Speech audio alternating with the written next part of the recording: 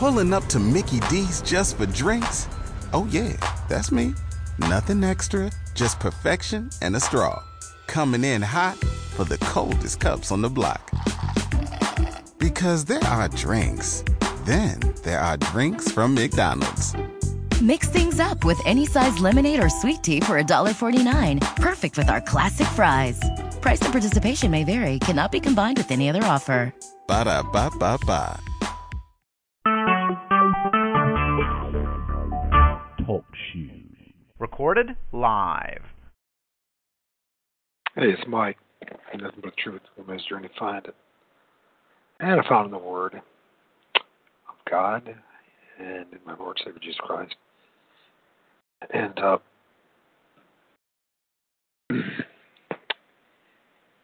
yeah,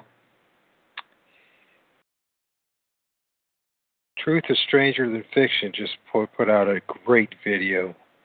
Excuse me, Dr. Leslie. Flat Earth and the Hypocrisy of Mainstream Creationism.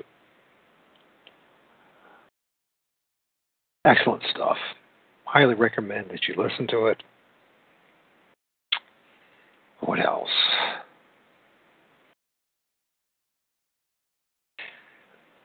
Flatwater, Flat Earth has inspired me to do my own reading of this. He has just posted recently Flat Earth, Heaven and Earth, the Vaulted Dome of the Sky, the Cosmic Breath, and the Cosmic Device. It's 2 hours, definitely worth a listen to. And he has read from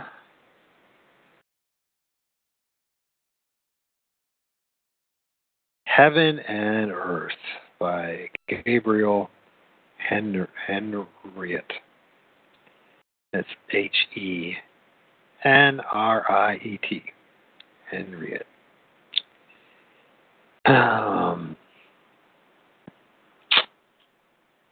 Let's see.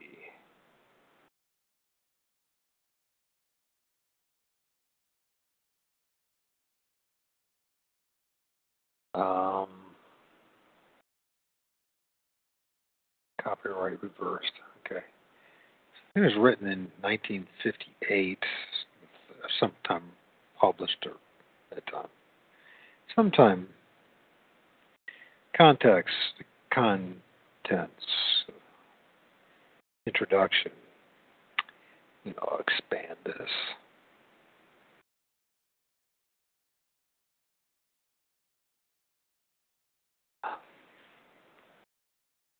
Yeah, I don't agree with a lot of these quote-unquote brothers in Christ who think this is not an important issue. This is our God, our Lord Savior's creation, what He's given to us in this world that we live in. I was looking at the moon today and noticing the stars.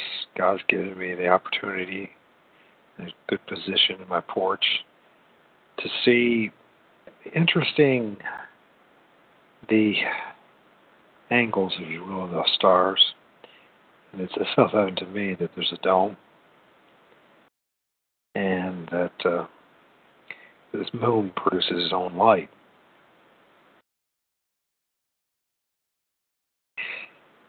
Isaiah 13:10, for the stars of heaven and the constellations thereof shall not give their light. The sun shall be darkened in his going forth, and the moon shall not cause her light to shine. Isaiah 30:26, moreover the light of the moon shall be as the light of the sun, and the light of the sun shall be sevenfold as the light of the 7 days. And the day that the Lord bindeth up the breach of his people, and healeth the stroke of their wound. Matthew 24:29, immediately after the tribulation of those days shall the sun be darkened, and the moon shall not give her light, and the stars shall fall from heaven, and the powers of heaven shall be shaken.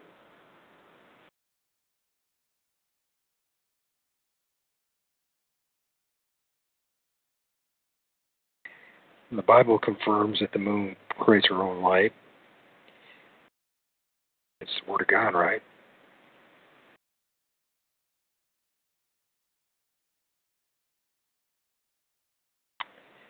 Introduction.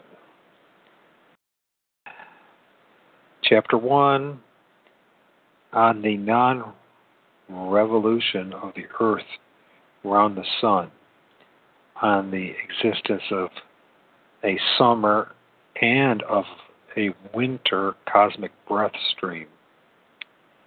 Chapter 2, on the fact that the earth does not rotate, and on the existence of a day and of a night cosmic breath stream. Chapter 3, the revolution of the planets around the earth and not around the sun. Chapter 4, on the solid dome of the sky. Chapter 5, on the immaterial nature of the satellites of Earth. Chapter 6, on the action of the vault of the sky and on the cosmic rays. Chapter 7, on defects of projection, flying disc, and the rainbow. Chapter 8, the phases of the moon and eclipses.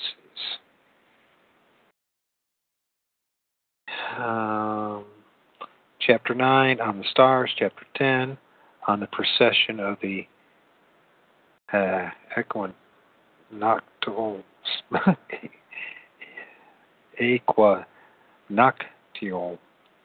I'm not going to say it right. Point. Chapter 11, formation in the age of the earth. Chapter 12, the function of the earth in the universe. And on volcanic eruptions and earthquakes.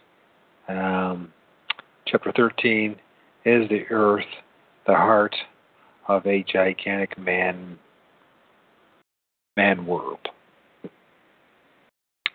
Introduction.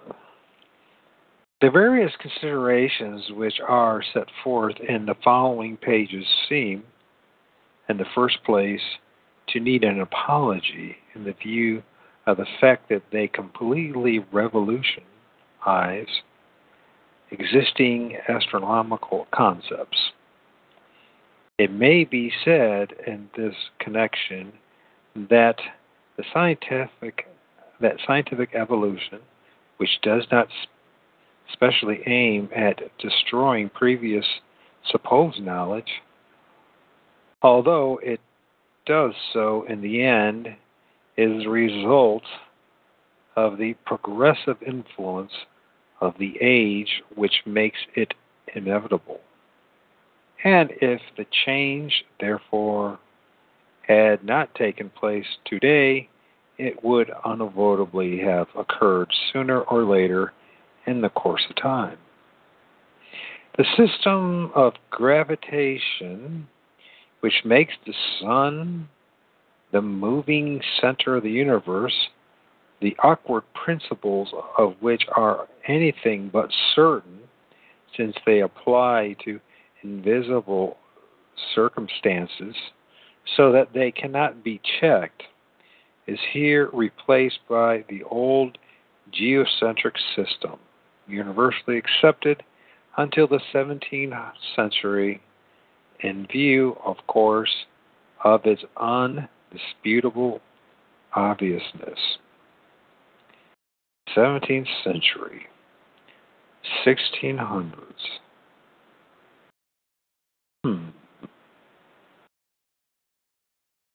You think it might have a connection here with the Counter-Reformation?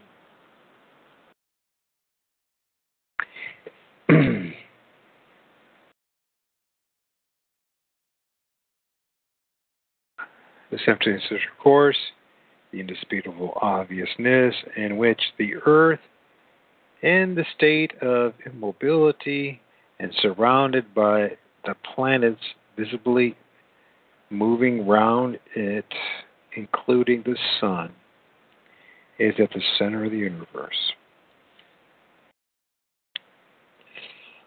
It has been said that there is nothing new under the sun, but it could be added except the manner of interpreting those very facts which indeed are not new. Thus this system comprises two important features already known to the ancients, which had been inconsiderately discarded or even completely ignored, but which, by a different interpretation put on data obtained through certain modern discoveries, have been recognized to be absolutely true in spite of their apparent improbability. These two facts, which explain almost everything, are firstly the positive existence above the earth of a solid dome consisting of the sky, and secondly, the non-material nature of the planets and the constellations, which are not physical masses, but merely luminous manifestations without substance. These are two circumstances which lead today to the fundamental transformation of astronomy. Further, the study of non-European cosmographies, I can't say it. Hold on a second. Cosmographies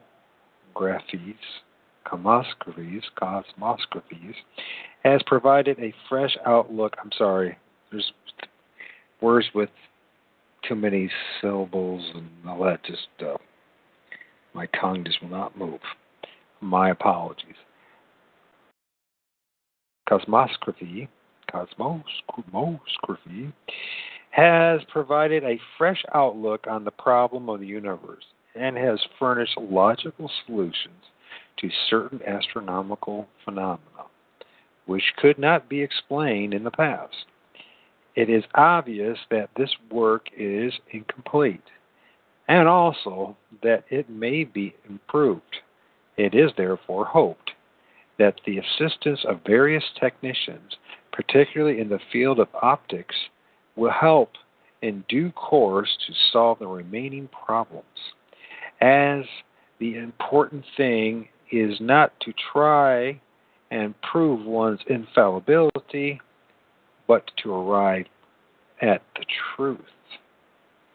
It is usual in the exposition of a new system to try and disprove the preceding theories, which are now considered to be impracticable and obsolete.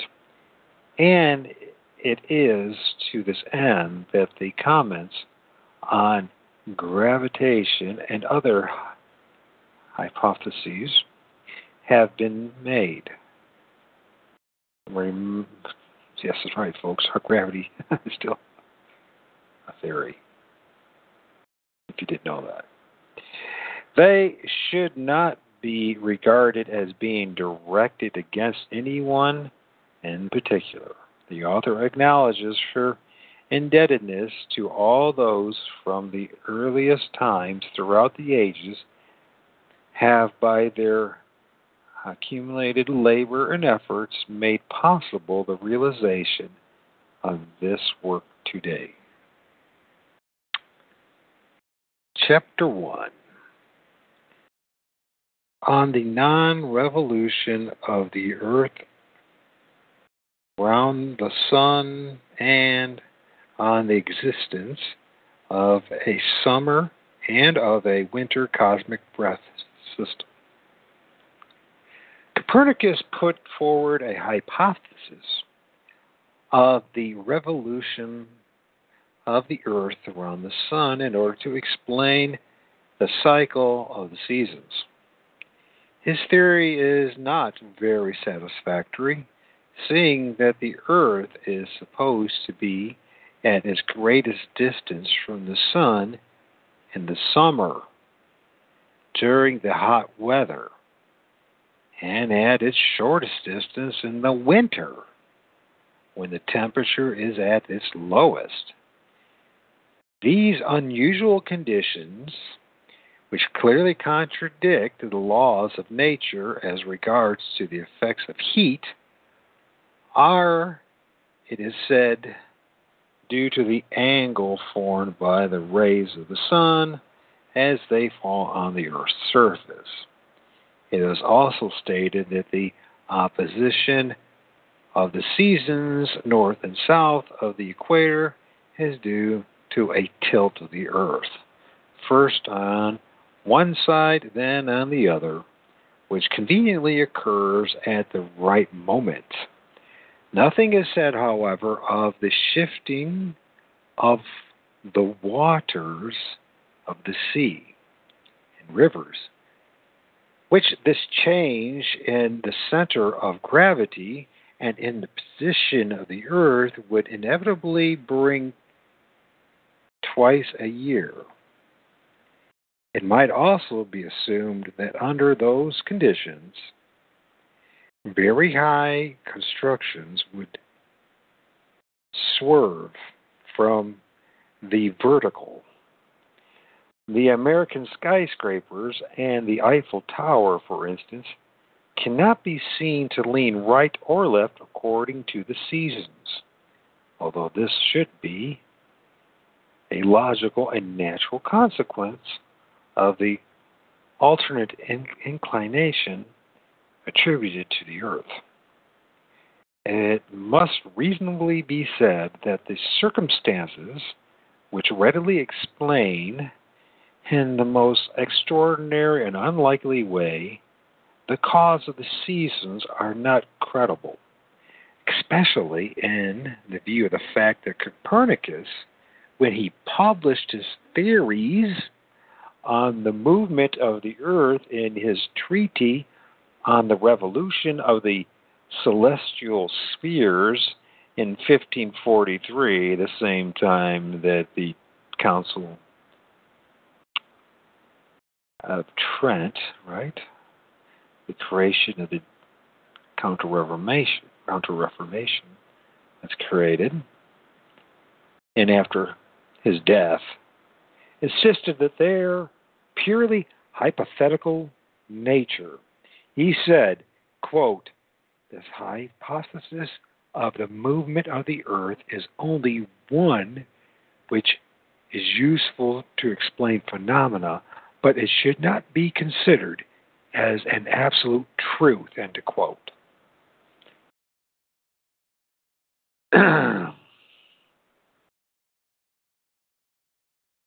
It was never his intention, it seems, that his theories should be taken in earnest by his successors. But how useful it was for the sun worshippers. The sun with a U. The motion of the Earth in space can be disproved by a comparison between the supposed speed of the Earth and that of other planets. If we base our considerations on the principle that a body in motion creates an apparent speed equal to its own in bodies it encounters, which is usually demonstrated by the experiment of a moving vehicle such as a train, it is difficult to judge at first sight whether it is the train or what can be seen outside which is moving away. But one fact is certain, i.e., the two speeds, one of which is real and the other apparent, are equal. For this reason, if the Earth were in motion, it would create in the planets and constellations an initial apparent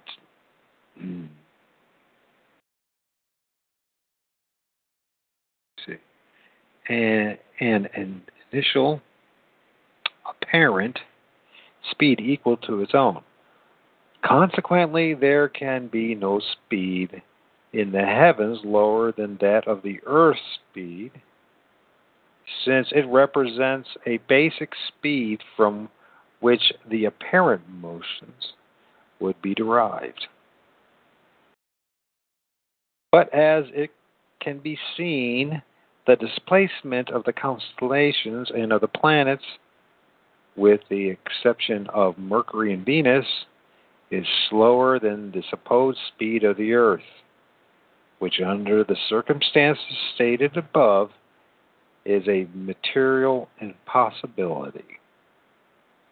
It should, moreover, be considered that the real speeds of the planets have to be added to the apparent motions created by the supposed movement of the Earth. Mind you, emphasis suppose, because that's still a theory, although people keep on saying it's the truth.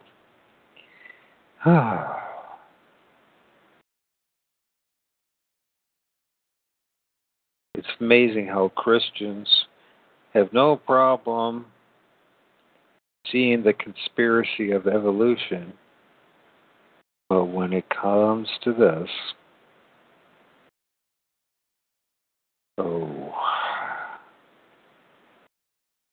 I guess it requires too much thinking, too much praising of our God, recognizing His absolute sovereignty and His amazing creation that He made for us. Which then again, it comes down to, if you're going to be a true follower of Christ, He did say you would be hated by all for His name's sake, and that you would look like a fool for believing in the truth. Because man loves the lie more than the truth.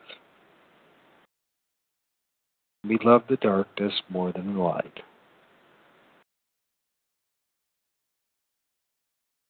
It doesn't matter how many, whether you have any at all, or if you have a gazillion PhDs, initials behind your name. Nobody wants to be made fun of how masterful the satanic system that we live under is. All praise and glory to my God, which is not Satan, but my Lord and Savior Jesus Christ and my Heavenly Father, the Godhead, the Trinity, the Triune God, whatever you want to call our God, as far as you define it. Reminding you that we are the creation, and can never fully comprehend our Creator in the first place. Apparently, we can't even fully comprehend the creation that He's given us, that we live in. Where was I at with all this? Okay, the impossibility. It should be, moreover, be considered that the real speed of the planets have to be added to an apparent motion created by the supposed movement of the Earth, as a result that the planets ought to pass before us like a flash of lightning. This absence of these mathematical circumstances, which surely have no reason to be invisible, ought to be sufficient to prove that the hypothesis of the revolution of the Earth around the Sun, as put forward by Copernicus, has no basis in fact, and is not absolute, even if such theory could not be replaced by anything more logical, as it is. This reminds me of George Orwell's book, 1984, towards the end of it. I believe Orwell knew the truth too. It was revealed in his own writings. I guess if he wrote it.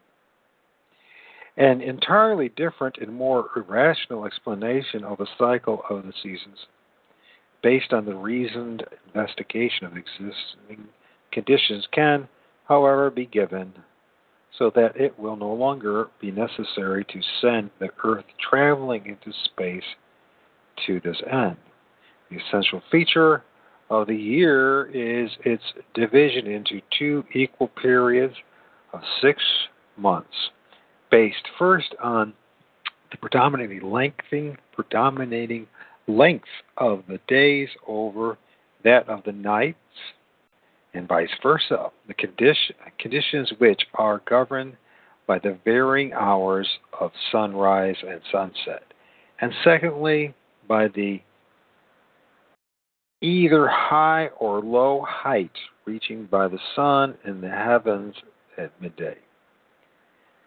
The first cycle, during which the days are longer than the nights, the sun reaches its culminating point of the year, extends from the spring equinox to the autumn equinox, i.e. March 21st to September 22nd, and the second cycle, during which, inversely, the duration of the nights exceeds that of the days, and the sun descends to its lowest point of the year.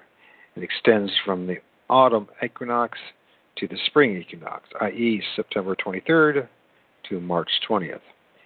These two 6-month periods are also characterized by an opposition of temperature. During the first cycle, which corresponds to spring and summer, the heat gradually rises and falls, while during the second cycle, which comprises autumn and winter, it is its intensity of the cold which progressively increases and decreases.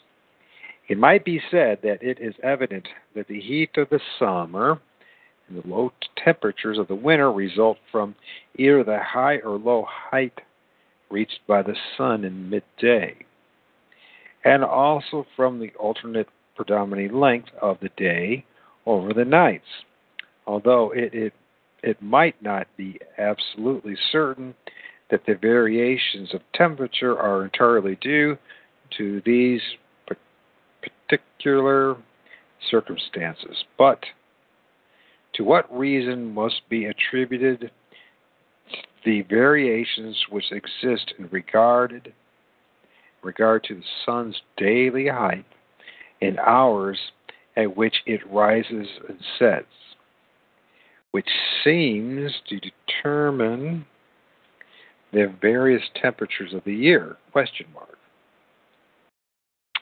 These regular functions must necessarily have an origin, and it might be remarked that no scientific research or speculation has ever been attempted in this direction. The sun has been compared by the ancients to a chariot drawn by steeds, and to a boat manned by rowers, meaning by this that it is not self-propelled. Its movement, therefore, is derived from some external power, and in that case, it would appear that the variations of the height of the sun and its hours of rising and setting are due to the passage into the impulsion of two regulating successive currents or cosmic breath streams of 6 months each, i.e. of a warm increasing and decreasing breath stream prevailing from the spring equinox to the autumn equinox, followed by a cold increasing and decreasing breath stream from the autumn equinox to the spring equinox. And the conclusion is that the impulsion of these two summer and winter cosmic breaths govern the height of the sun, and that they also have the effect of either advancing or retarding the hours of the sunrise and sunset, on which depend the respective lengths of days and nights. It is therefore the arrival and growing intensity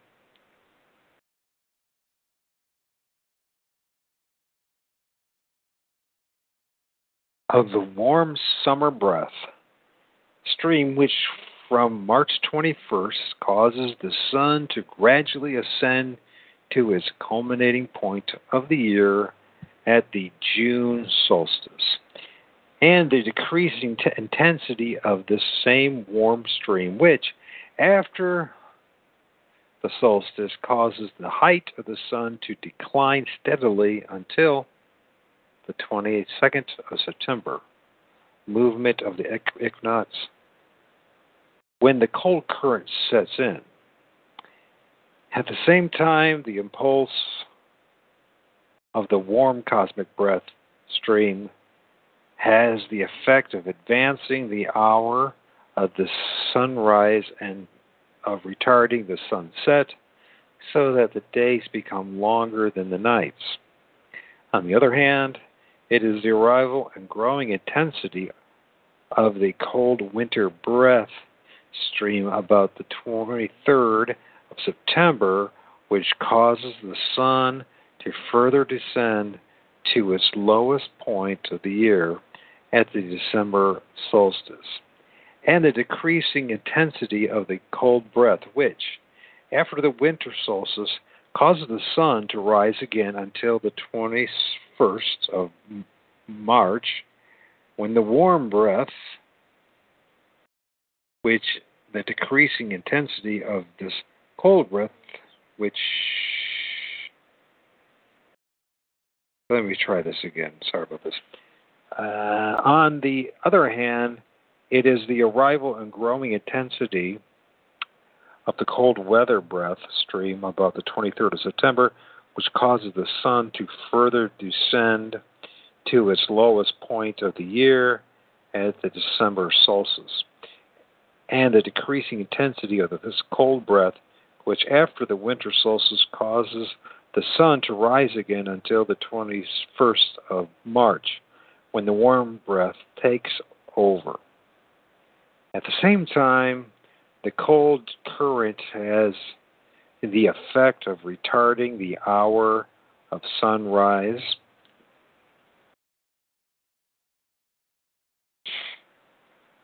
and of advancing that of sunset, whereby the nights become longer than the days. As it can be seen, these two semi-annual cosmic currents, or streams, warm and cold, each represents a complete breath comprising a rising phase of inspiration from the equinox to the solstice, and falling phase of the expiration from the solstice to the following equinox. And it is these two double phases of the duration of the 3 months each, controlling the daily height of the sun and of the hours of its rising and setting, which cause the 4 seasons. It may be explained that the principle of the existence of the cosmic breaths is not new, that it is to be found in the, cosmogonies.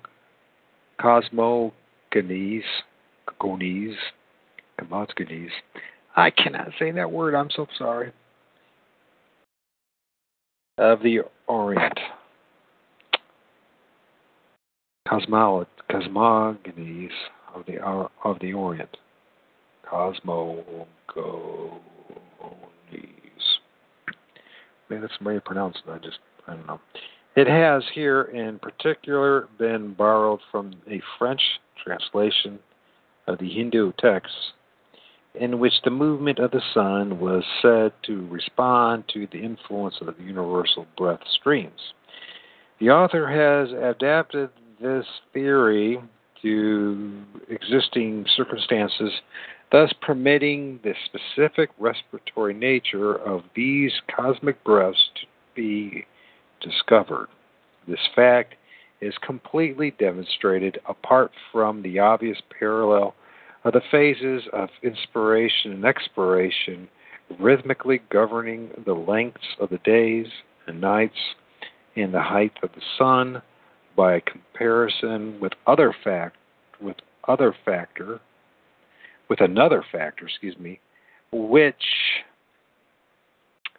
is the pause existing between inspiration and expiration. This pause is precisely reproduced by the solstice, which corresponds to the stoppage of the cosmic breath between the two phases. The existence of a breath governing the movement of the sun becomes here manifest, since the height of the latter at the midday does not vary during the solstice interval, nor does the hours of its rising and setting. The respective lengths of the day and of the night remain unchanged, the sun rising and setting at the same hours for no less than 5 days. It could be added, that's pretty interesting, no less than 5 days. It could be added as a further proof of the existence of a cosmic breath that the high temperatures of July and August, which are really abnormal since it should be cooler as they occur when the days become shorter and the height of the sun decreases, are due to the fact that, as in the function of respiration, the pressure of the breathing out is greater towards the middle of the expiration phase, and consequently the temperatures rise. On the other hand, it is observed that the cold becomes more intense in January and February, although the days are growing longer, and the decrease in its intensity of the cold breath is causing the sun to rise. Not caused by it, but the cold breath is causing the sun to rise. This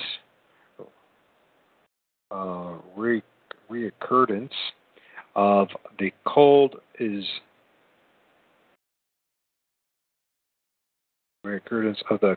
is due to the same reason of pressure increase in the middle of the phase of expiration.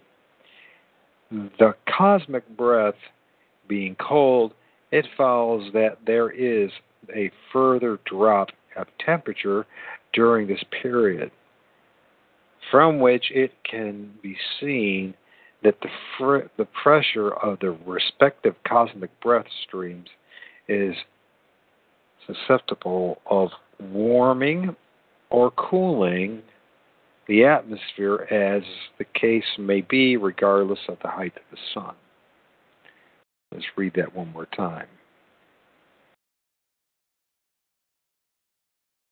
This, on the other hand, it is observed that the cold becomes more intense in January, February, although the days are growing longer, and the decrease of intensity of the cold breath is causing the sun to rise. This recurrence of the cold is due to the same reason of pressure increase in the middle of the phase of expiration. And the cosmic breath being cold, it follows that there is a further drop of temperature during this period, from which it can be seen that the pressure of the respective cosmic breath streams is susceptible to warming or cooling the atmosphere, as the case may be, regardless of the height of the sun.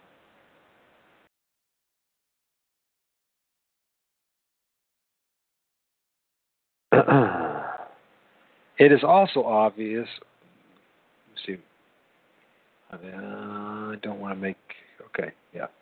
It is also obvious that the opposition of the seasons north and south of the equator result from a corresponding opposition in the circulation of the two breaths around the earth, i.e., when the warm breath is in the northern hemisphere, the cold one is in the other, and vice versa, so that it is simultaneously summer in one part of the world and winter in the other. Thus, the warm 6-month breath, which commenced in the northern hemisphere at the spring equinox, comes to an end at the autumn equinox, about the 22nd of September,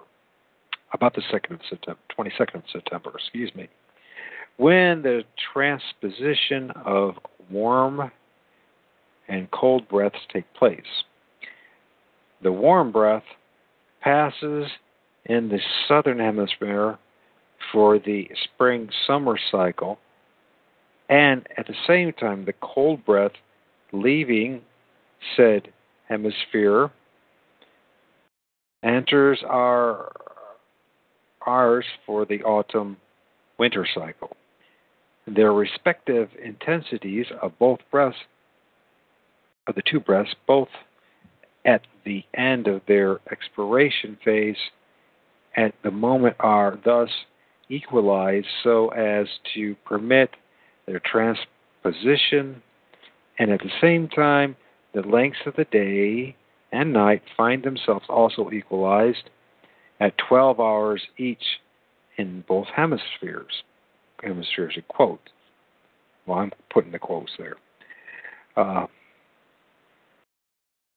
It is also most probable that the atmospheric disturbances which prevail at the time of the equinoxes are due to the mutual replacement of breaths to their passage in the different part of the world. It should be added, however,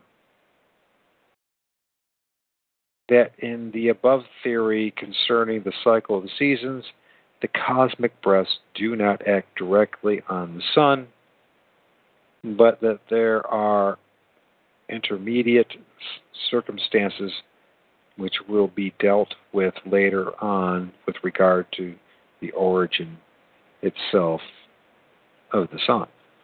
Chapter 2.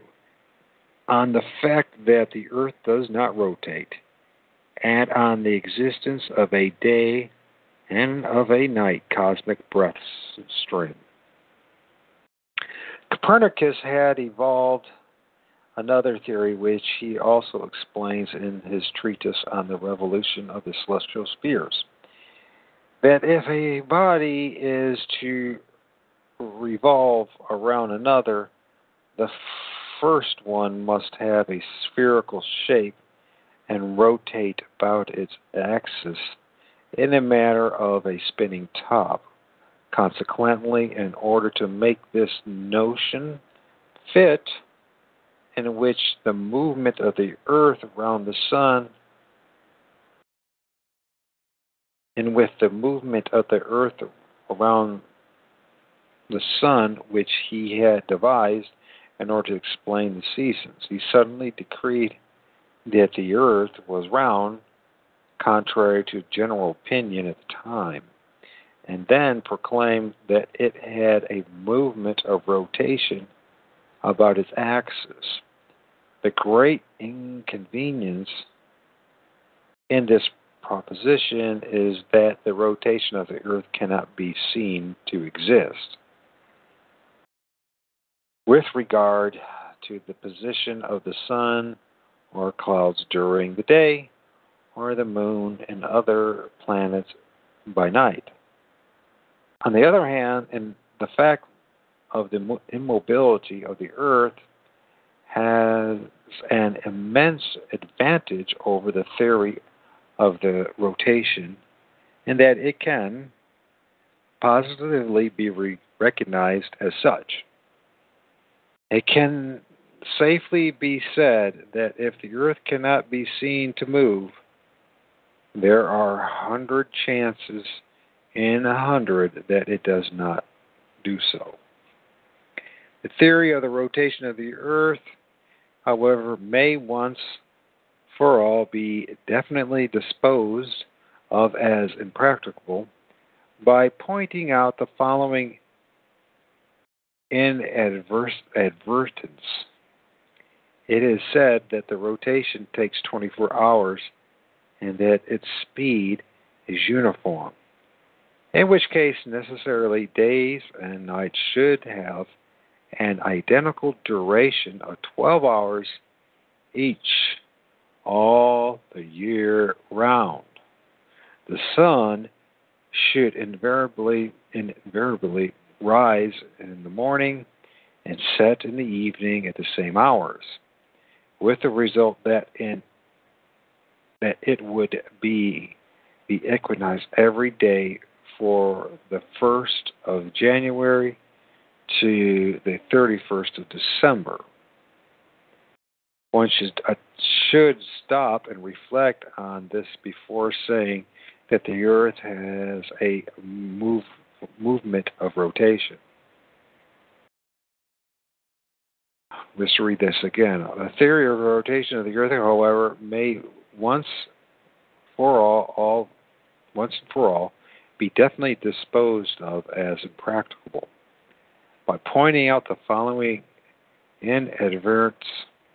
It is said that the rotation takes 24 hours and that its speed is uniform, in which case necessarily days and nights should have an identical duration of 12 hours each all year round. The sun should invariably rise in the morning and set in the evening at the same hours, with the result that it would be the equinox every day from the 1st of January to the 31st of December. One should stop and reflect on this before saying the Earth has movement of rotation. How does the system of gravitation account for the seasonal variations in the length of days and nights if the Earth rotates at the uniform speed in 24 hours? At all events, we have previously seen that there is no such movement as the revolution of the Earth around the Sun, and as the rotation was its sine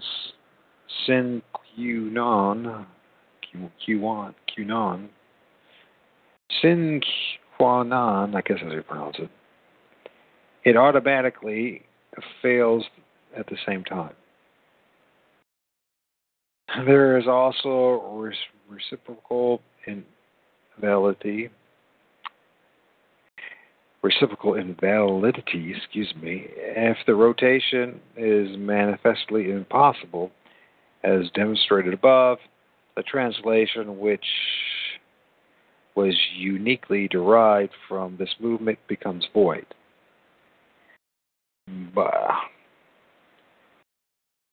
Further, if flying had been invented at the time of Copernicus, there is no doubt that he would have soon realized that his contention regarding the rotation of the Earth was wrong on account of the relation existing between the speed of an aircraft and that of the Earth's rotation. The distance covered by an aircraft would be reduced or increased by the speed of the rotation according to whether such aircraft traveled in the same direction or against it. Thus, if the Earth rotates, as it is said, at 1,000 kilometers an hour, so it's kilometers, not miles, huh?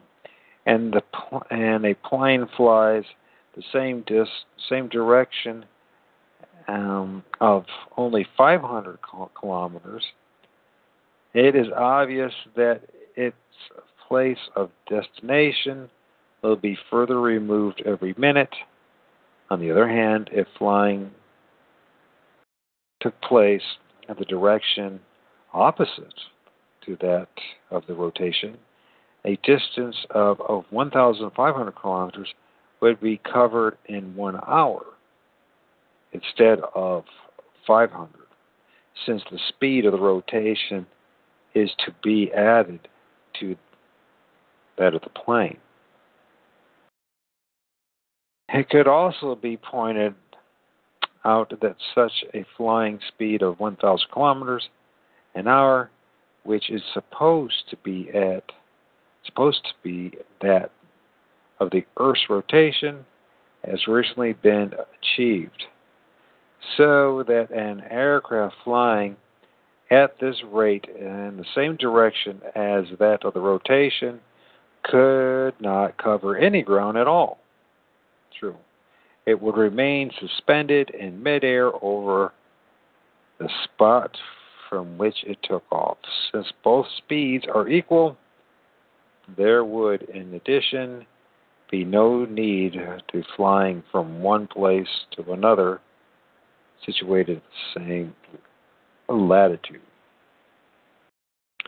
The aircraft could just rise and wait for the desired country to arrive in the ordinary course of rotation, and then land, although it is difficult to see how any plane can manage to touch ground at all on an airfield which is slipping away at the rate of 1,000 kilometers an hour. It might certainly be useful to know what people who fly think of the rotation of the Earth.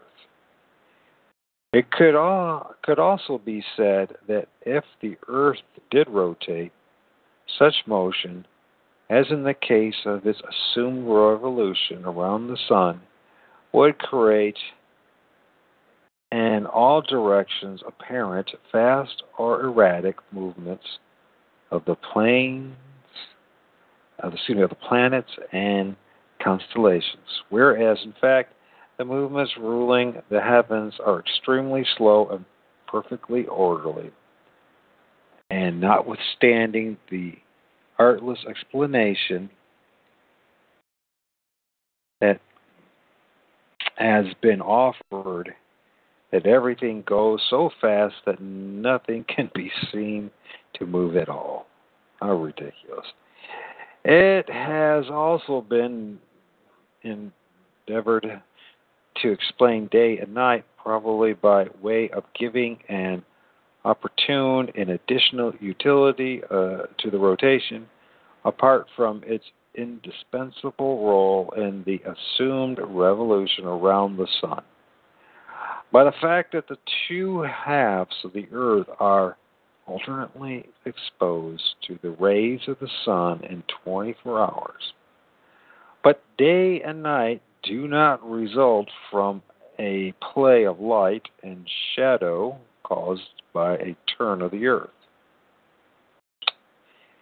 As it can be realized by anyone, daylight is produced by the arrival and passage of the Sun, and night by the disappearance of the latter. That would be the Sun, right? It is daylight when the Sun rises, and night when it sets. There is no need at all for the Earth to revolve in order to create these facts of nature, the cause of which is evident and sufficient unto itself. A factor, however, other than the presence and absence of the sun might be taken into account in the alternation of day and night. It is known that the ancients insisted on the fact that day was caused by a luminous vapor and night by an opaque sort of fog. But this explanation is not satisfactory as far as night is concerned, as the stars would not be visible, or at least they would be obscured. What may be assumed in reality is the presence of a warm cosmic breath during the day and of a cold one during the night, to correspond respectively to the warm breath of the summer and the cold breath of the winter, as, no doubt, day and night are on a small scale what the two main divisions of the year are on a large one. There is, moreover, a noticeable increase of temperature after midday, which points to the existence of a breath in its phase of expiration. Interesting. The passage of this breath of day would begin in the early morning at dawn.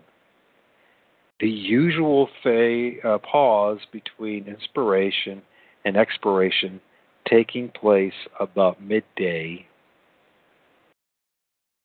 And we have in this connection an infallible test of the behavior of man, who by reflex action stops work at this moment for a time.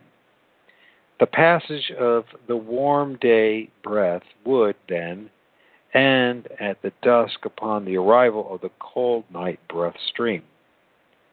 It might be considered that the breath of the day has a certain luminosity in view of the fact that it is daylight long before sunrise.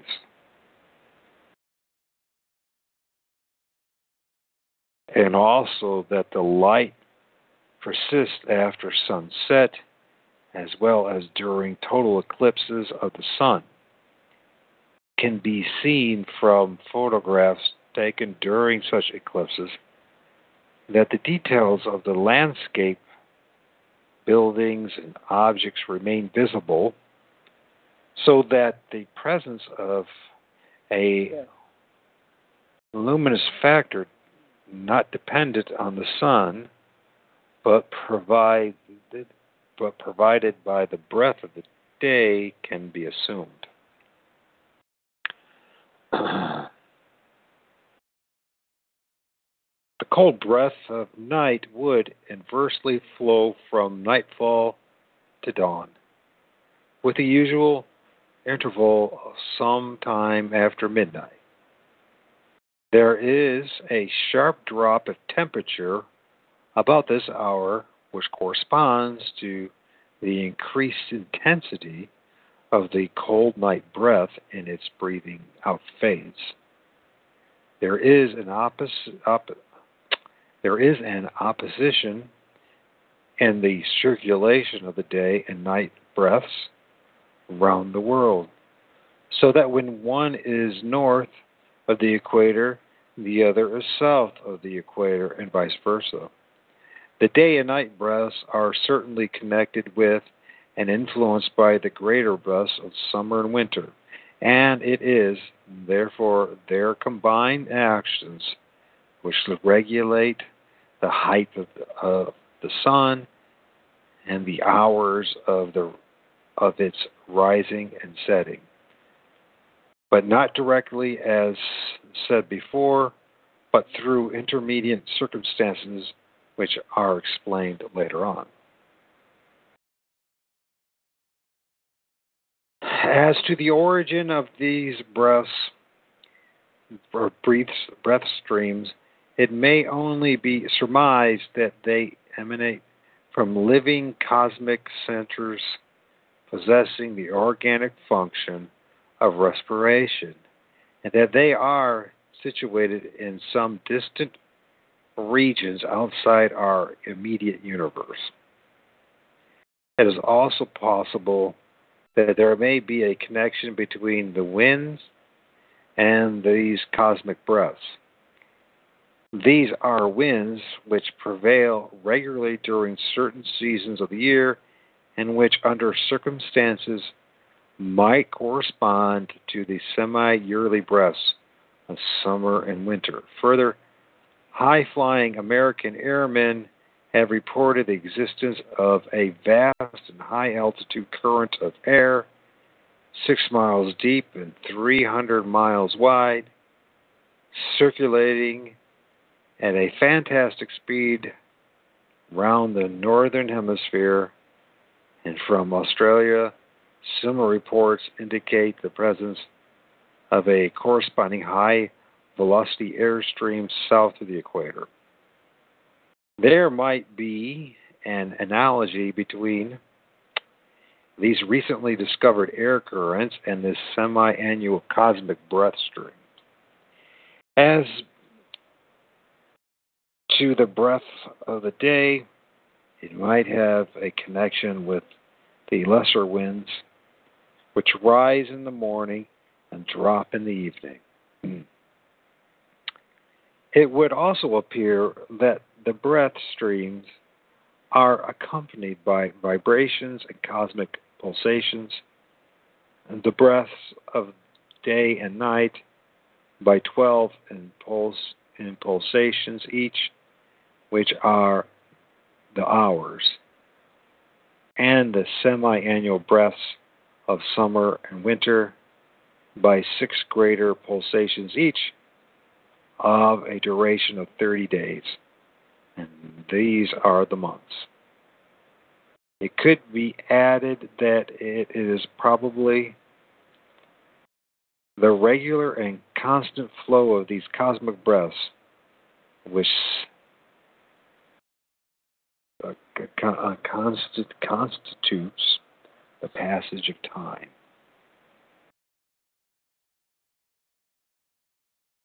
Chapter 3, on revolution of the planets around the Earth and not around the sun. That'd probably be a good place to start a new recording. I imagine no one's listening. Nope. So hopefully people will listen to this. Oh yeah, by the way, kudos to Andrew. Thank you so much for your generosity. I know it wasn't, but a small little gift you gave me. And I feel that I used it wisely. My son had helped pay for going to the KOA this weekend, and he had he's a good time. So thank you, Andrew, and thank you, Edward Henry, for sending me books. 4 more books to read, and I will complete Edward's book. I just felt like reading this one. I don't know how much I want to. I just don't feel like ending my night talking about the synagogue of Satan. So, anyways, looking forward to the conversation I'll have with Edward tomorrow at 6. So, I will be back doing this. I'll be doing a recording in about 20 minutes.